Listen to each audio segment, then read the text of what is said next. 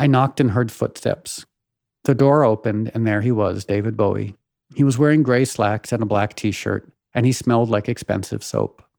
"Look at all of this," he said, regarding my jacket and gloves and scarf and balaclava. "Are you walking to Canada later?"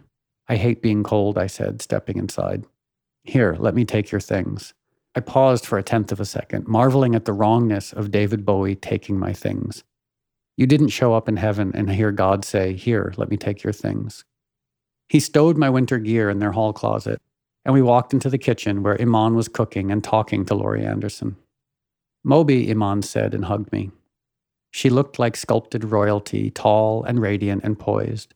But even though she looked like a beautiful alien queen, she was always remarkably down to earth, kind and opinionated. We'd spent election night together in 2000, and as we realized that Florida hadn't been called for Al Gore, she got into a testy but funny exchange with Dennis Hopper, who disappointingly was a Republican. "Do you know Laurie?" Iman asked. "Yes, hi Laurie," I said, giving her a polite kiss on the cheek. I saw Laurie often at fundraisers and art openings, and she always looked happy and mischievous underneath her spiky Johnny Rotten hair. "And you know Lou?" Iman asked. Lou Reed was wearing a shimmering metallic jacket, holding a drink, and looking at David and Iman's books. "Hi, Lou," I said. He gave me a long, warm hug.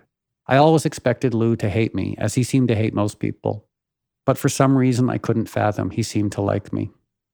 "Moby," he said in the distinctive voice I'd heard on Heroin and Pale Blue Eyes and countless other iconic songs. "How are you?"